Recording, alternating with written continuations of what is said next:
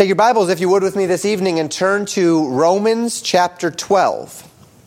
Let us love one another. Last time we were together in our First John series, we're in a little mini-series on loving one another, we defined love itself from 1 Corinthians 13. How indeed can we love the brethren if we do not understand what love is? And today we come to the substance of the Bible's teaching on the topic of loving the brethren. An exhortation by the Apostle Paul to the church at Rome, which calls us unto a very particular relationship one with another. So, Pastor, how is it that I love the brethren? Well, first we understand the gradations of priorities as it relates to our love. It is not that we love someone else with a lesser love than another. It's not that the person that is an unbeliever or the person who is my neighbor gets lesser of a love than the person who is in my church. But the person who is in my church gains a higher priority to my love, a higher priority than those who are around me otherwise. And so we are called to love all men, to do good unto all men, but especially to those who are of the household of faith. That we are called to particular favor of those who are fellow believers. And as a subset of those, particularly as we saw, the weak and the vulnerable in our midst, along with our blood family, of which, if a man does not provide for his own house, he has denied the faith and indeed is worse than an infidel. And so we thought through that process, and then last week we defined not last week, but last time we were together, we defined what love is from 1 Corinthians 13, understanding through that great chapter and a recognition of the kind of selfless, sacrificial idea that love embodies.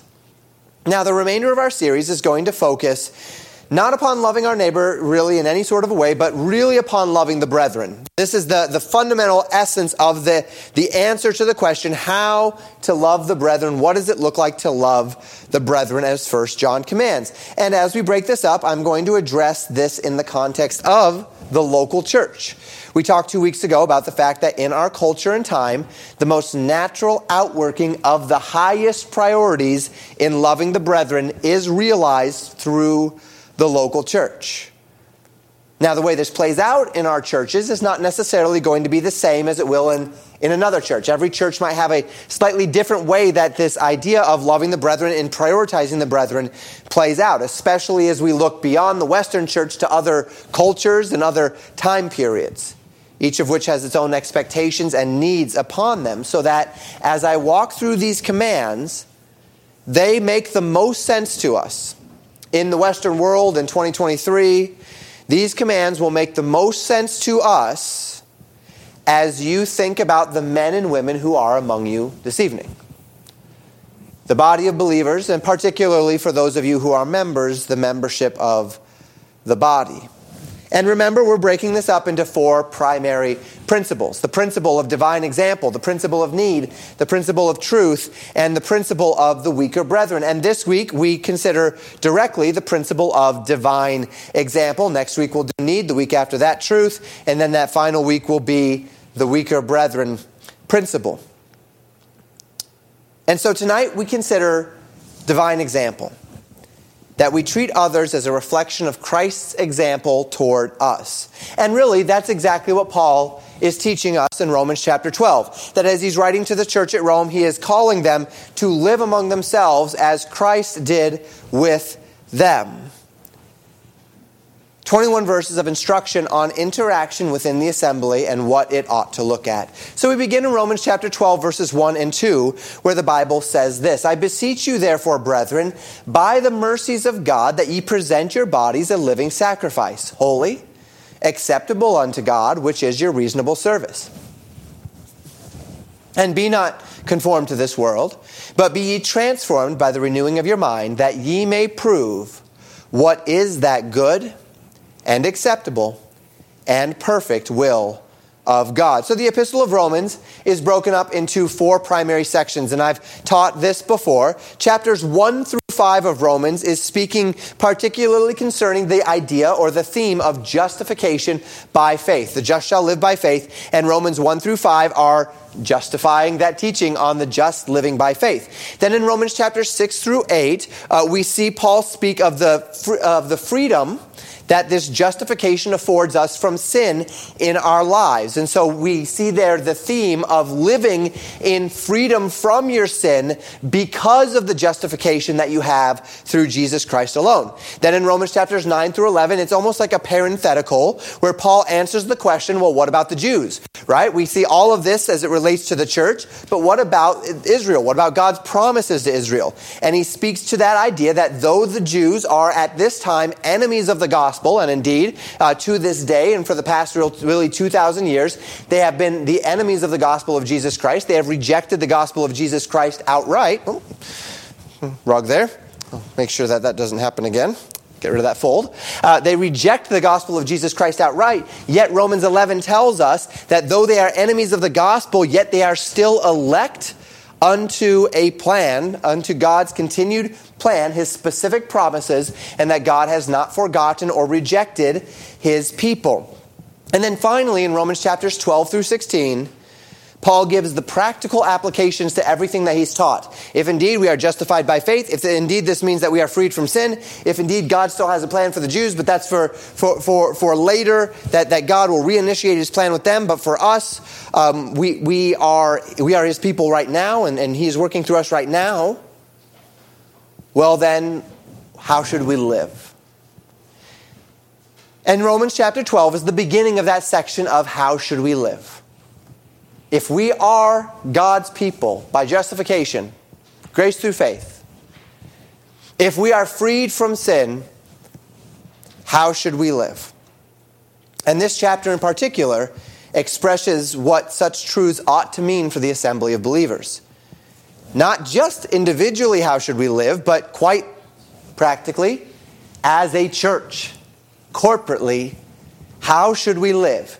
If you are saved, if you have been freed from sin, if you are no longer under said bondage, if you are no longer under the law but under grace, if the Spirit of God is in you, if he has freed you from these things, what should your interaction in the body of believers look like? And as we would expect from our study last time on love, Paul begins his exhortations with a foundational call unto personal sacrifice. See, because that's what love is, right? If we want to talk about love, we are talking about sacrifice, selflessness, setting myself aside for another. And of course, the primary example of this is God himself, that as God has done these things for us, that we would present our bodies to God as a living sacrifice, holy and acceptable unto God, which is our reasonable service. And Christian, let me tell you this. If you want to be good at loving the brethren, you have to start by understanding your relationship to God. See, because loving the brethren is going to ask something of you that you are not always going to want to give. It will be interesting to note that at the end of Romans 12, Paul is going to be exhorting things like, vengeance is mine, I will repay, saith the Lord. Interesting to say such things in the context of a chapter on how to love one another in the church. Ever thought about that? That vengeance is mine, I will repay, saith the Lord. Don't requite evil for evil. Be not overcome with evil, but overcome evil with good. These are written in a chapter on how the church is to interact with one another. Interesting, right? And if that's going to happen, it starts here, Christian. I am the Lord's. I am dead to self. I'm alive to Christ. My body is a living sacrifice, holy and acceptable unto God. And this is my reasonable service. And if this is my reasonable service, then not only will I withhold nothing from the Lord, but I will do as I ought unto my brother in the name of the Lord. Because that too is for the Lord and is my reasonable service.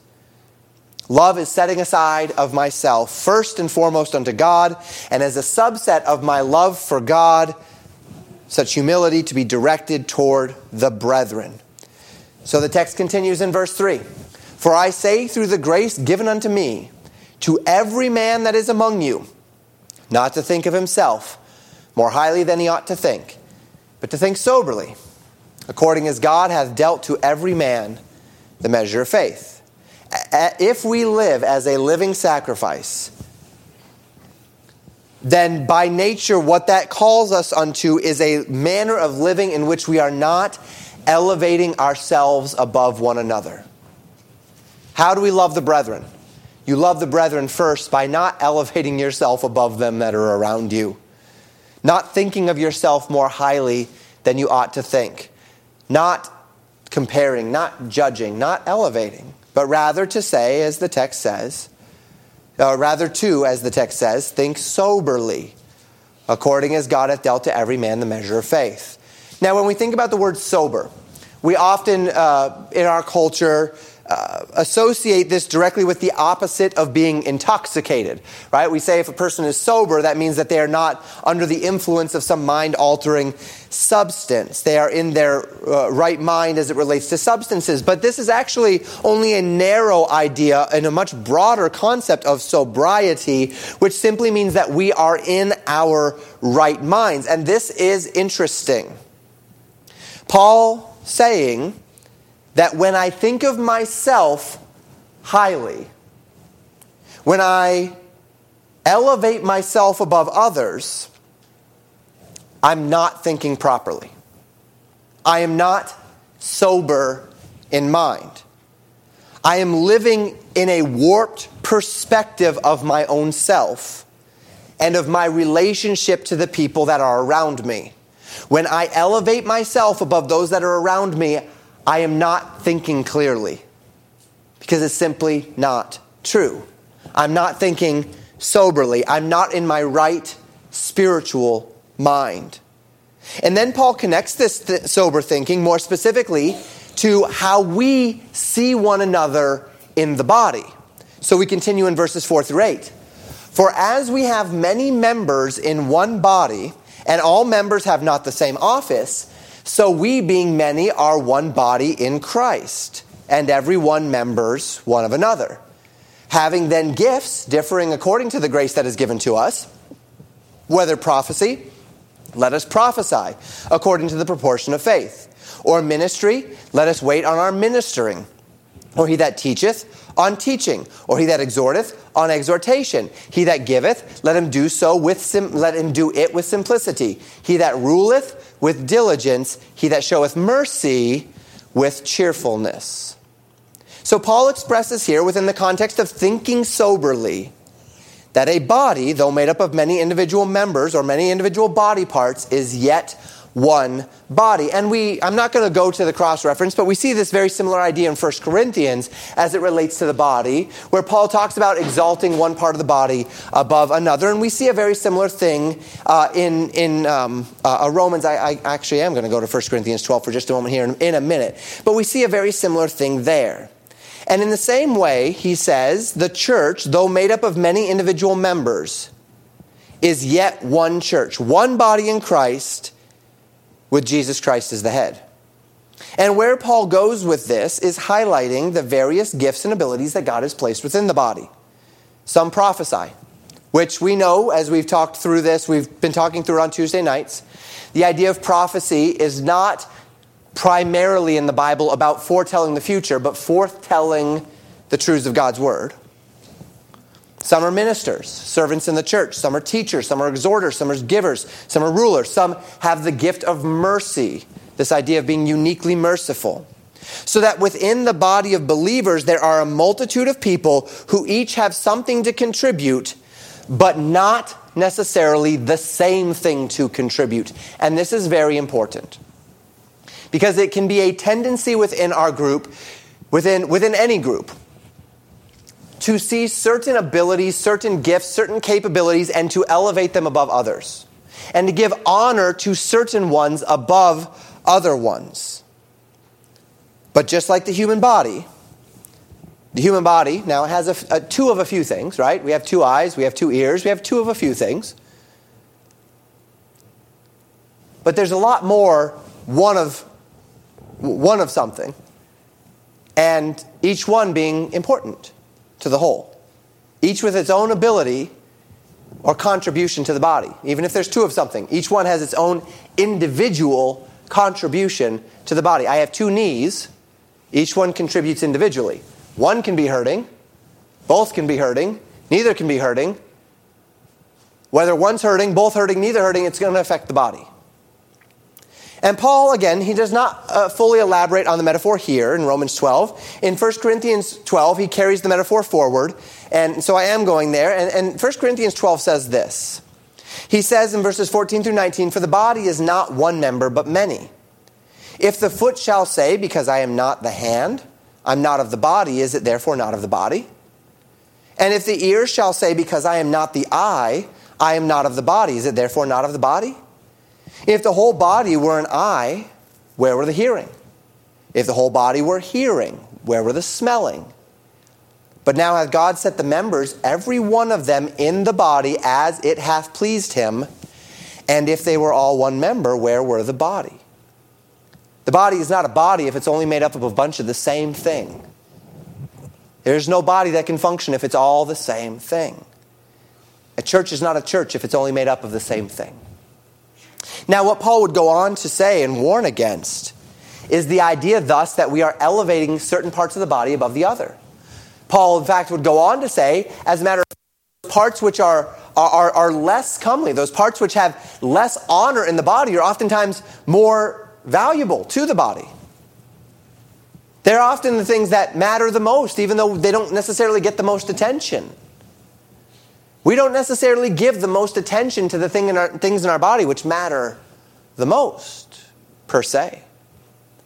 And yet it doesn't mean they don't matter. And it's the same in the body. Now, in this particular body, we being a fairly small body of believers, a lot of it revolves around my giftings. And that is not by desire or intent. It's simply by natural virtue of the fact that this is a small body, and so there's not that much going on. But that doesn't mean that anyone else's giftings or value to the body in this room is any less than mine. It really does not. As a matter of fact, the church becomes stronger, it becomes more functional as a body as each person lives into the giftings that God has given you and lives them out for the good of the body. And in fact, this is one of the greatest failures of denominationalism as we find it today. That people are elevating some gifts around another, or they're congregating by gifts themselves. Because people are perhaps drawn to a body of believers that share their outlook, share their gifting, share their talents. And it's not just about forming cliques in the church, but the idea that there are even entire churches who are formed around the fact that a certain group of people, their giftings are maybe not understood or appreciated by other people, and so they go form a church where their giftings can be appreciated. And not be so, because then what are we doing? We're splintering the body. And as we think on what Paul is saying here in Romans chapter 12, the point is this: each man has a role to play and ought not to elevate himself above another simply because they have a different role to play. That you and I ought not think of ourselves more highly than we ought to think because maybe you're an eye and someone else is just a knee. And we say just a knee. And you know, eyes get maybe a bit more attention than knees in the body. But when the knee's hurting, the whole body feels it. And when the knees aren't working, the body's not functioning right. And it's going to affect the whole body. And you know those knees are actually pretty important too. And the eye can't say to the knee, I don't need you, any more than the knee can say to the eye, we don't need you. Now, are you able to function as a body without certain things and others? Well, yes. Of course. But you're not going to be at full strength. The body is not going to be fully functional, right? We would call it a handicap. And we call it a handicap because there is a reduction in full functionality when something is not working right or when something is absent from the body. So I am the pastor of this church, but I am also a member of this church. And as the pastor, there's a certain authority that has been given to me, ordained by you all and called by God. But as a member, I have gifts to serve the body. As a member, I use those gifts. But so do you. Now, my gifts happen to be a little bit more public-facing as it relates to the body. It's my voice that ends up on YouTube. It's my face that ends up on YouTube. My gifts might make more of a public-facing representation of this body. The exercising of my gifts, however, is no more important than the exercising of your gift. It is just as important to the body that you are exercising your gift, that I am exercising my gift. And it is certainly not just right or sober thinking for me to be exalted above you in this body for my gift as compared to your gift. Okay, so we're members of the body. We're all members of one body. We are called to be faithful to the gifts that God has given unto us. What does this mean for our interaction one with another? Paul continues, verse 9. Let love be without dissimulation. Abhor that which is evil.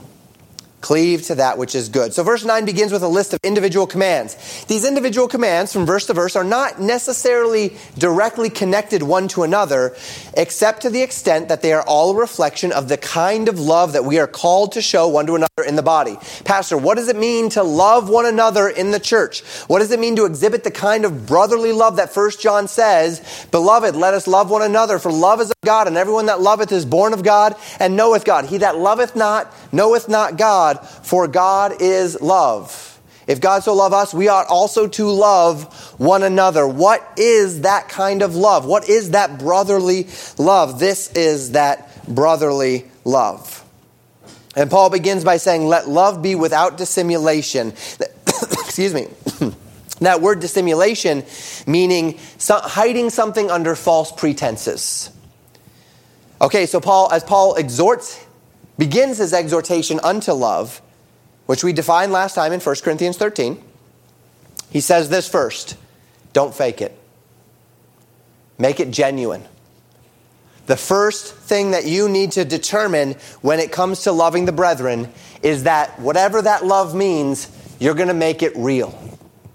You're not going to fake it. You're not going to pretend. It's not going to be in word only. You are in. You are dedicated to this. You are going to love the brethren as God calls us to love the brethren. Don't love under false pretenses. Don't pretend to love. Really love. Don't play the game. Don't be hypocritical. Love in sincerity and truth. Actually put others above yourself. Not just when it's convenient. Not just when it's easy. Love one another. And this next phrase is connected to it. Have an unhypocritical love, abhorring evil, and cleaving to that which is good. And so loving the brethren looks like rejecting false pretenses. And instead of desiring truth and integrity in our interactions, instead to desire truth and integrity in our actions, and especially in our love. So we abhor that which is evil. We abhor that which is fake. We abhor that which is pretentious. We abhor that which is hypocritical. And instead we cleave unto that which is right, unto that which is genuine, unto that which is good. We seek unto this kind of love. Verse 10, be kindly affectioned one to another with brotherly love, in honor preferring one another. The next command is that this unhypocritical love, this unpretentious love, would be mutual. Not one-sided attempts by certain in the church to love while others take advantage of this arrangement in selfishness. This is one of the things that I have seen in the family and we deal with from time to time, where one of my children determines, and it's so wonderful to see when they say, you know what, I'm going to do what mom and dad and the Bible and Jesus are always exhorting us to do, and I'm going to love my sister. I'm going to love my brother. And you'll see manifestations of that love where they are sharing their toys and they are deferring to one another, and maybe they're doing the chores for one of their siblings. And you see this and it's wonderful, but then you start to see something else happen. The sibling who is being loved says, this is pretty nice. This is working out. And they start to milk that. And they start to take advantage of it. They don't requite it. Instead, they push it to its furthest extent. And then the person who is loving says, this isn't, all this is me losing out. All this is me getting the short end of the stick. All this is me being drained, is me being like a parasite, me being completely sucked of all of my love and of all of my priorities and of all of my time with no requital. And, while it is most certainly the case that the command to love one another is not a conditional command. I don't love you on the basis of how you love me. Those of you particularly who are married know this very well. It is much easier to thrive in love when that love is mutually given. It's much easier for me to love my wife when she's loving me. It's much easier for my wife to love me when I'm loving her. It's much easier for me to have the confidence to pour myself into my wife when I also have the confidence that my wife is going to pour herself into me. Because then we're pouring ourselves into one another, and there is in that safety, there is in that mutual enlivening, strengthening, so that I know that even in my sacrifice to my wife, I will not go unrequited, and my needs will not lack. I will not lack. My needs will not go unmet, because my wife is looking out for my needs as I'm looking out for hers. So we love all men. And we are called to be kindly affectioned one to another, to have this mutual love. But notice that last phrase, in honor, preferring one another. And this connects well to what we saw in Galatians 6, verse 10 a couple of weeks ago. Do good to all men, but especially unto those that are in the household of faith. We honor those who are our brothers and sisters in Christ, and then we mutually love and prefer one another. When your brother or sister in Christ is in need, their need is supposed to become your priority. That need may be material. It may not be material. That need may be time. Sometimes someone just needs an ear. They need to talk. They need to be heard. That need may be emotional investment. That need may be prayer. But the idea here, what does it look like to love the brethren? Have the needs of your brethren on the topmost of your mind. That's the idea. With the confidence that as you prefer the needs of another today, by God's grace and as the model plays out, in your day of need, you can expect the very same in return. I pour into you today, you pour into me tomorrow. Now, that doesn't mean that I pour into you today and write it down so that tomorrow when it comes along, I look and say, hey, you owe me one. That's not how that works.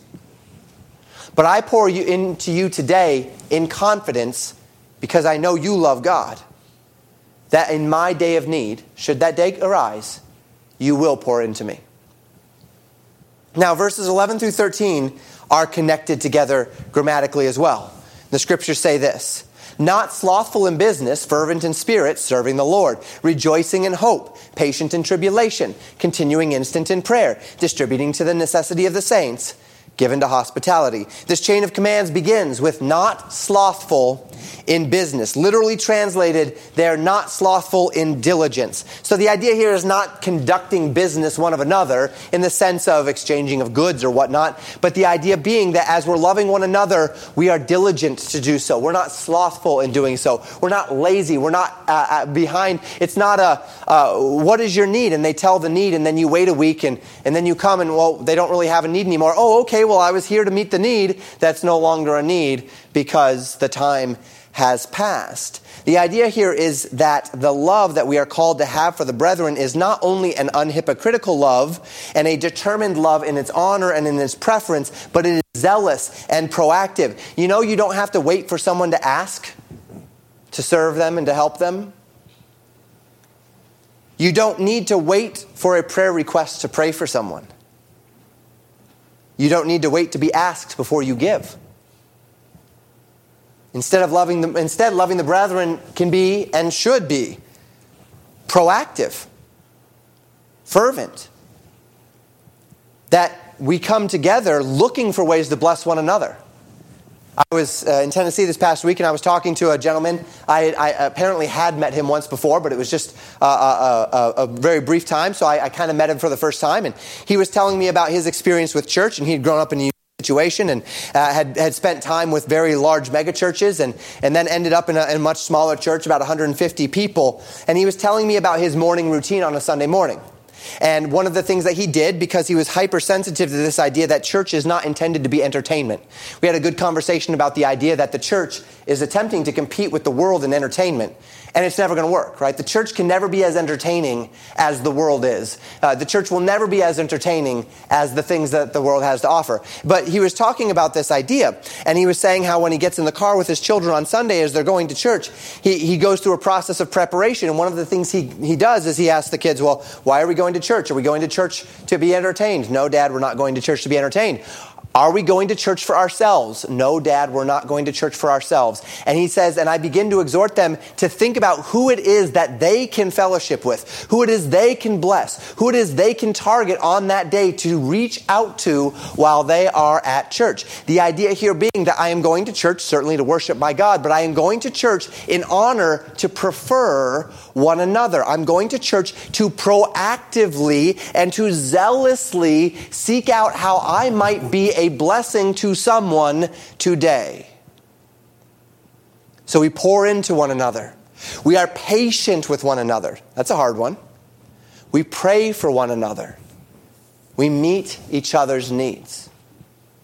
And maybe not just on Sunday. You know, we have this kind of Sunday thing as it relates to the church, but how about waking up on a Monday and saying, how can I pray for so-and-so today? Maybe waking up on a Wednesday and saying, maybe who can I go bless today? I'm going to make a batch of cookies. Which church member should I drop that batch off at the house today? Few people that we know we wouldn't do that for in this particular church if we were going to be a blessing to them, right? Maybe not cookies. Well, bad example, but you get the idea. And when this is really working the way it's supposed to, each of these interactions doesn't need to be a coordinated effort by someone assigned to meet needs, but rather it's an organic effort of each of us investing into one another naturally and fervently unto the end that everyone is cared for, everyone is valued, everyone is respected. And this is how we love the brethren. Now, as we think on these things, we elevate the ideal, of course, right? The Bible is, in fact, a book of ideals. Yes, there are rebukes. Yes, there are examples of failures. But the Bible elevates ideals and calls us to aspire unto those ideals. We do recognize, however, that among interactions in a body of believers, things will not always go perfectly well. People are still people. We want to love one another. We want to have this proactive zeal unto that love, but some people are hard to love. Sometimes I'm hard to love. Some people are selfish. Sometimes I'm selfish. Some people have growing to do and need time and patience and care. We've already seen this, patient, right? And just like any human interaction, while the expectation is that love and respect would be a two-way street, as I've said already, your treatment of others in the church is not intended to be conditioned upon their treatment to you. I beseech you, therefore, brethren, by the mercies of God, that ye present your bodies a living sacrifice, holy, acceptable unto God, which is your reasonable service. Even if no one in this church requites you the love that you are showing to them, it is your reasonable service to God to do this. And God will reward you in turn. He will.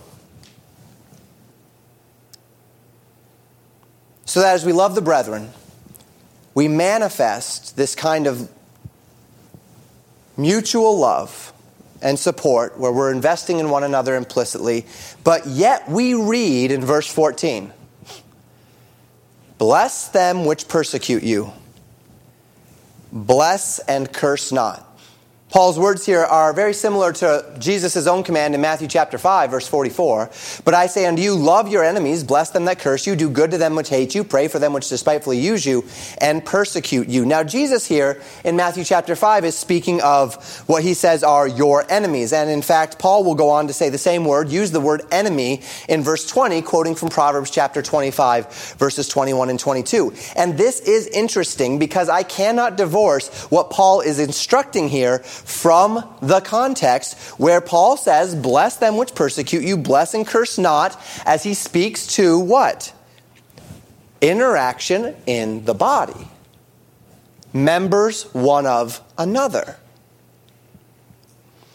And in this we are reminded that not everyone that sits in the seat of this church has a desire or is in a place where they are ready to be kind, to love others, to be generous, and to serve. There are and always will be those who are selfish, self-serving, and immature. They have not graduated to an understanding of the kind of love and selflessness that the Christian life is really about. And I'm not talking necessarily about goats among the sheep. I'm not talking necessarily about unbelievers who are among us. As we heighten this principle, even to the membership. Those who we have identified them as being born again, they having professed that faith, them having borne the fruit of that faith, we having then invited them to be a part of the body and of the membership. But even among them, it will not always be the case that God's people will be generous, desire to serve, and be kind one to another in the way that we would ideally desire. There are, and always will be, those who are not. And these instead may be divisive, creating relationships of exclusion, eager to argue, quick to take but never to give. I call them spiritual sponges. It's like no matter how much you pour into them, they just absorb it and absorb it and absorb it. And they squeeze your sponge dry at the same time. Now, they may have blind spots, but they aren't ready to admit it just yet. And they may even be quick to be offended. And we must be patient in the church. Because maturity comes only through one thing, and that's growth. And growth, by definition, is a process which takes time. So that while we must protect the church from those actions which are intended to destroy or to divide,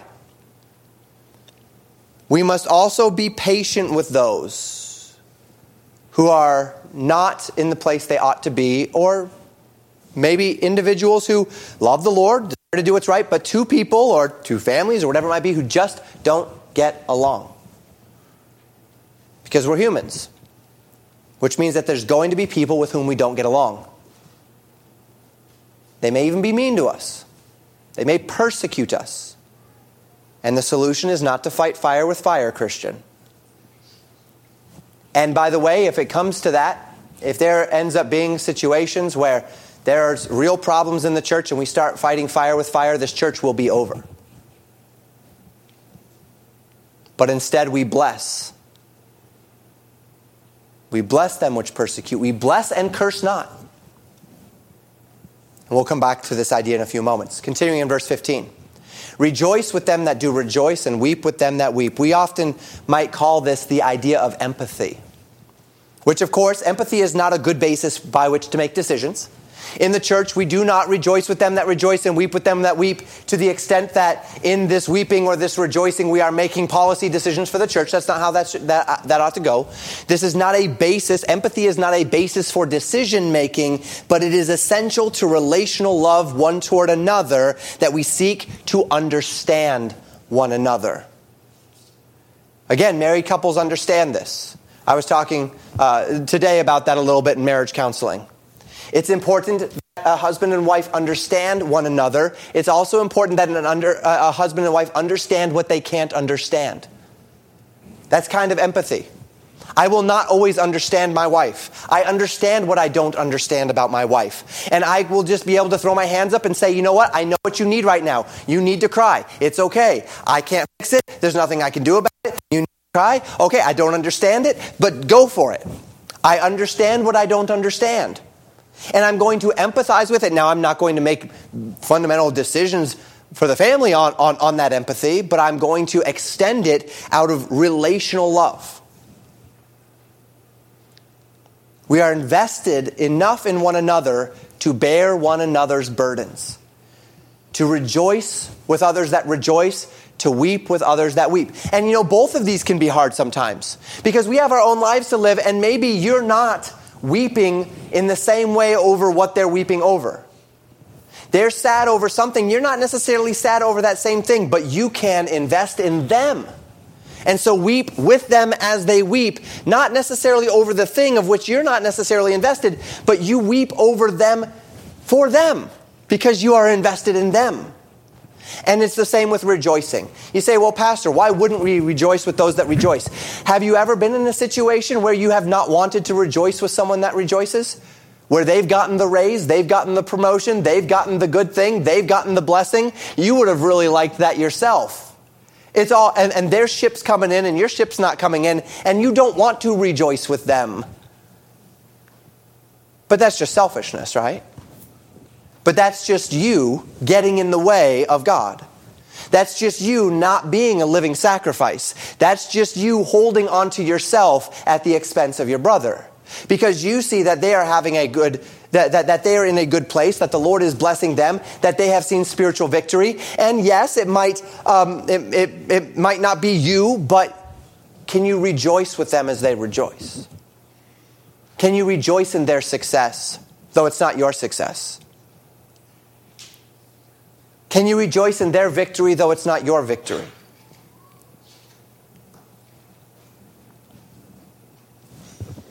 Investing in each other enough to bear one another's burdens and to bear one another's rejoicing. In fact, if we jump back for a moment to Galatians 6, where Paul called for his readers to prefer those that are of the household of faith, just a few verses earlier, that was Galatians 6:10. In Galatians 6 verse 2, he wrote this: "Bear ye one another's burdens, and so fulfill the law of Christ." In this case, he's talking about restoring one who's taken in a fault.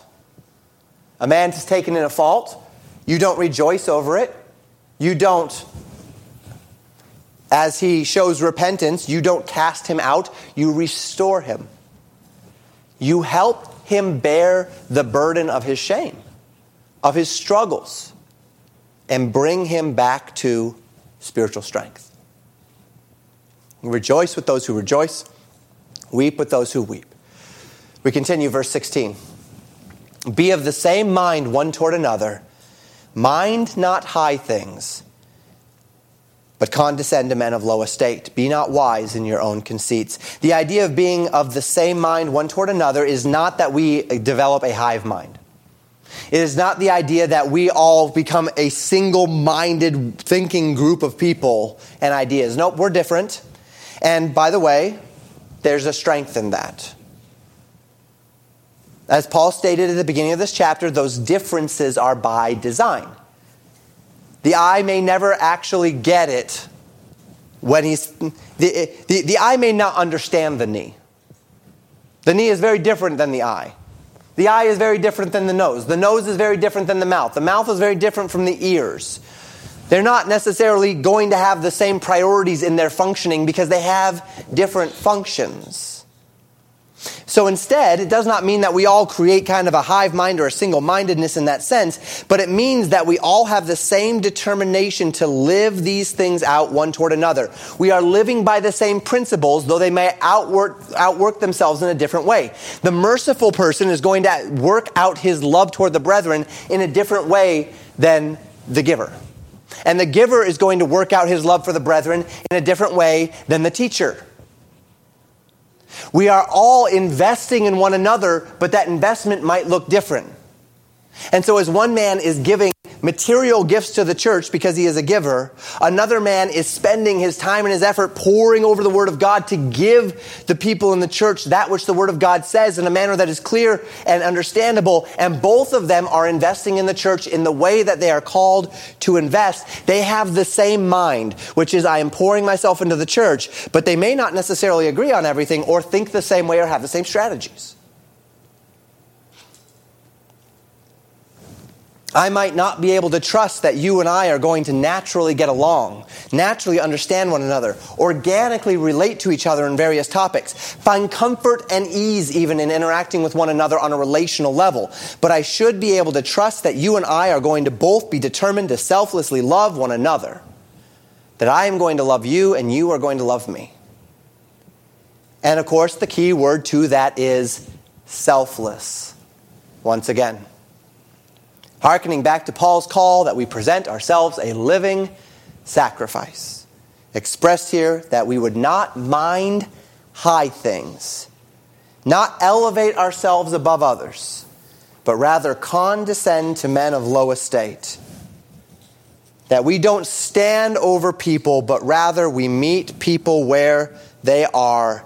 And if they are in a place where they need to be helped up, may it be your hand that reaches down to pull them up. And if I'm meeting others where they are, and others are meeting me where I am, then we're going to be walking together in this life in Christ. In honor, preferring one another. And while things will not be perfect, and while there's still going to be personality conflicts, and we're not going to understand one another, and we're going to have to understand what we don't understand, things are going to go pretty well. They will not be perfect. There will be conflict. There will be disagreement. But when love overshadows both sides of an interaction, when I am dead to self, when you are dead to self, and we are alive unto Christ and thus to one another, the end result can and indeed will still be joy and virtue. And this idea of conflict actually overshadows the last few verses of Romans chapter 12. Verse 17. Recompense to no man evil for evil. Provide things honest in the sight of all men. The urge within us to give evil for evil comes from a place within us that wants justice and or vengeance. That wants to see wrongs that are done to us or those that we love requited. Yet we already read, bless them which persecute you, bless and curse not.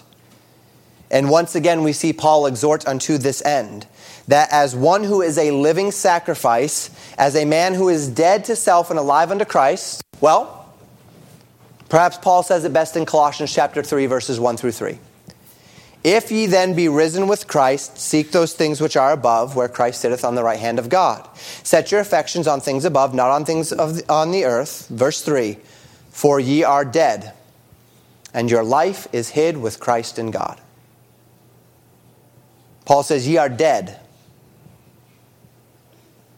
If you're dead, meaning you have died to self and you're living unto Christ, well, dead men don't have rights.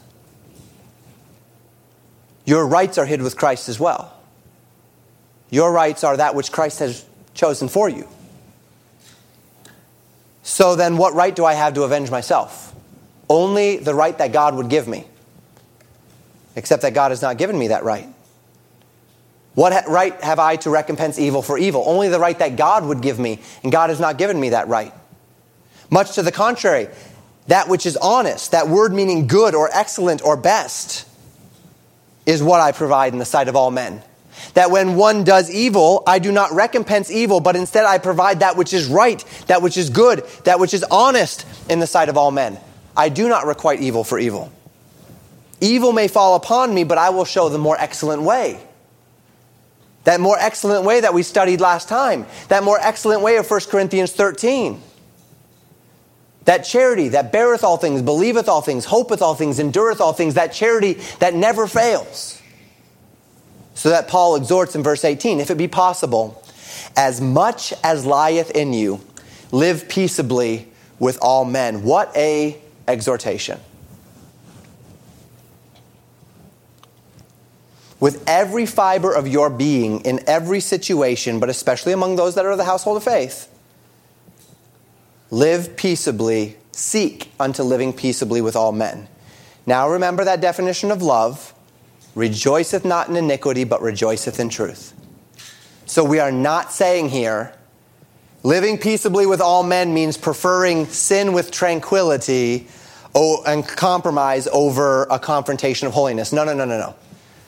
I desire to live peaceably with all men, but I am not going to sit here while a brother in Christ openly sins and not confront. That's not love. Therefore, that is not what we're talking about here. Sin must be addressed. We'll talk more about that when we get to the truth sermon. But whatever it takes for me to live peaceably, whatever sacrifice on my part, if some act of service, if some dedication of time, if some care can bring about peace with my brother or sister in Christ, if some act of humility, if some acknowledgement of fault, if some acknowledgement of perception of fault, if those things can bring about peace, if it is possible, I want it and I will seek unto it. And that's not always going to be easy, because it's going to grind your gears sometimes. Because it's not really your problem, except it is your problem, because it's your brother, which makes it your problem. God made it your problem. So as much as lies within you, live peaceably with all men. And as I've thought through that in the past, I've thought, well, what would stop the ability, what would be the maximum of as much as lies within me to live peaceably with all men? And really the only thing that I've come to in consistency is if they won't. See, because as far as you're concerned, the sky can be the limit. But of course, it takes two to have a relationship. It takes two to have peace. So maybe it is that you will do everything that you can possibly do to live peaceably with someone, and they will not be peaceable with you. That's out of your hands. But have you done all you can as a living sacrifice, as one who is dead and your life is hid with Christ in God? Paul then says, verses 19 through 21, "Dearly beloved, avenge not yourselves, but rather give place unto wrath, for it is written, Vengeance is mine, I will repay, saith the Lord. Therefore, if thine enemy hunger, feed him. If he thirst, give him drink. For in doing so, thou shalt heap coals of fire on his head. Be not overcome of evil, but overcome evil with good." Now, keep strong hold of our context here. Paul is writing to people in the church about interaction in the church. That's what we've seen here. Yes, this applies to those that are without, as we consider that combined with Matthew chapter 5, verse 44. Those who make themselves our enemies for one reason or another. And how much more so then should it apply to those that are within the church? To those relationships which are the most difficult for you to enjoy or to foster. To that person who dislikes you and really, really, really wants you to know how much they dislike you. I wish I could say that we don't have that in our church, but I'm not so naive as to imagine it is so. But believer, it's not your right to avenge yourself. It's not your right to recompense evil for evil. What is right for you to do? Do right. What is right for you is to overcome evil with good. You say, well, Pastor, Paul does use the enemy. He invokes the idea of enemy here, and I told you he's quoting there. He's quoting from Proverbs. And so he's using a principle from the Proverbs here as it relates to those who are at odds with us. It's not necessarily saying that we are enemies within the church, but rather he is quoting a principle from Proverbs connecting us to this idea of what to do when there is one who is at odds with you. And of course, there's a lot of speculation as to what this means, that you will heap coals of fire on his head. There's various speculations. Some would say that this is actually the idea that, and you've seen this with children, right, where one child is kind to another child, and that actually makes the child more angry. And some believe that that's what it means, that you will actually be by doing this, doing more to frustrate them than if you fought back with them and you're still being right. I don't like that idea. I don't think it's within the spirit of what the text is saying here. But there's some other theories as well. Some related to those who culturally would carry coals of fire from one place to another, and they would carry them in a basket on their head. So the idea of keeping coals of fire on their head would be that you are assisting them in the process of doing their duties. Others that are speaking to the idea that you are actually, by doing right before God, you are expressing to them these overtures of peace, and as they are refusing these overtures of peace, it is God that there's more judgment that is being heaped upon them before the throne of God. That one seems to be relatively consistent in my mind. There's not a real direct singular consensus as to what this means, heaping coals of fire on his head. Perhaps you can come up to me afterwards and solve the problem for me with things that you have heard in the past. But the essence of the idea is this: that we are doing right to others, we are leaving the rest to God, and that we are allowing evil to be overcome not by doing evil back, but by doing good.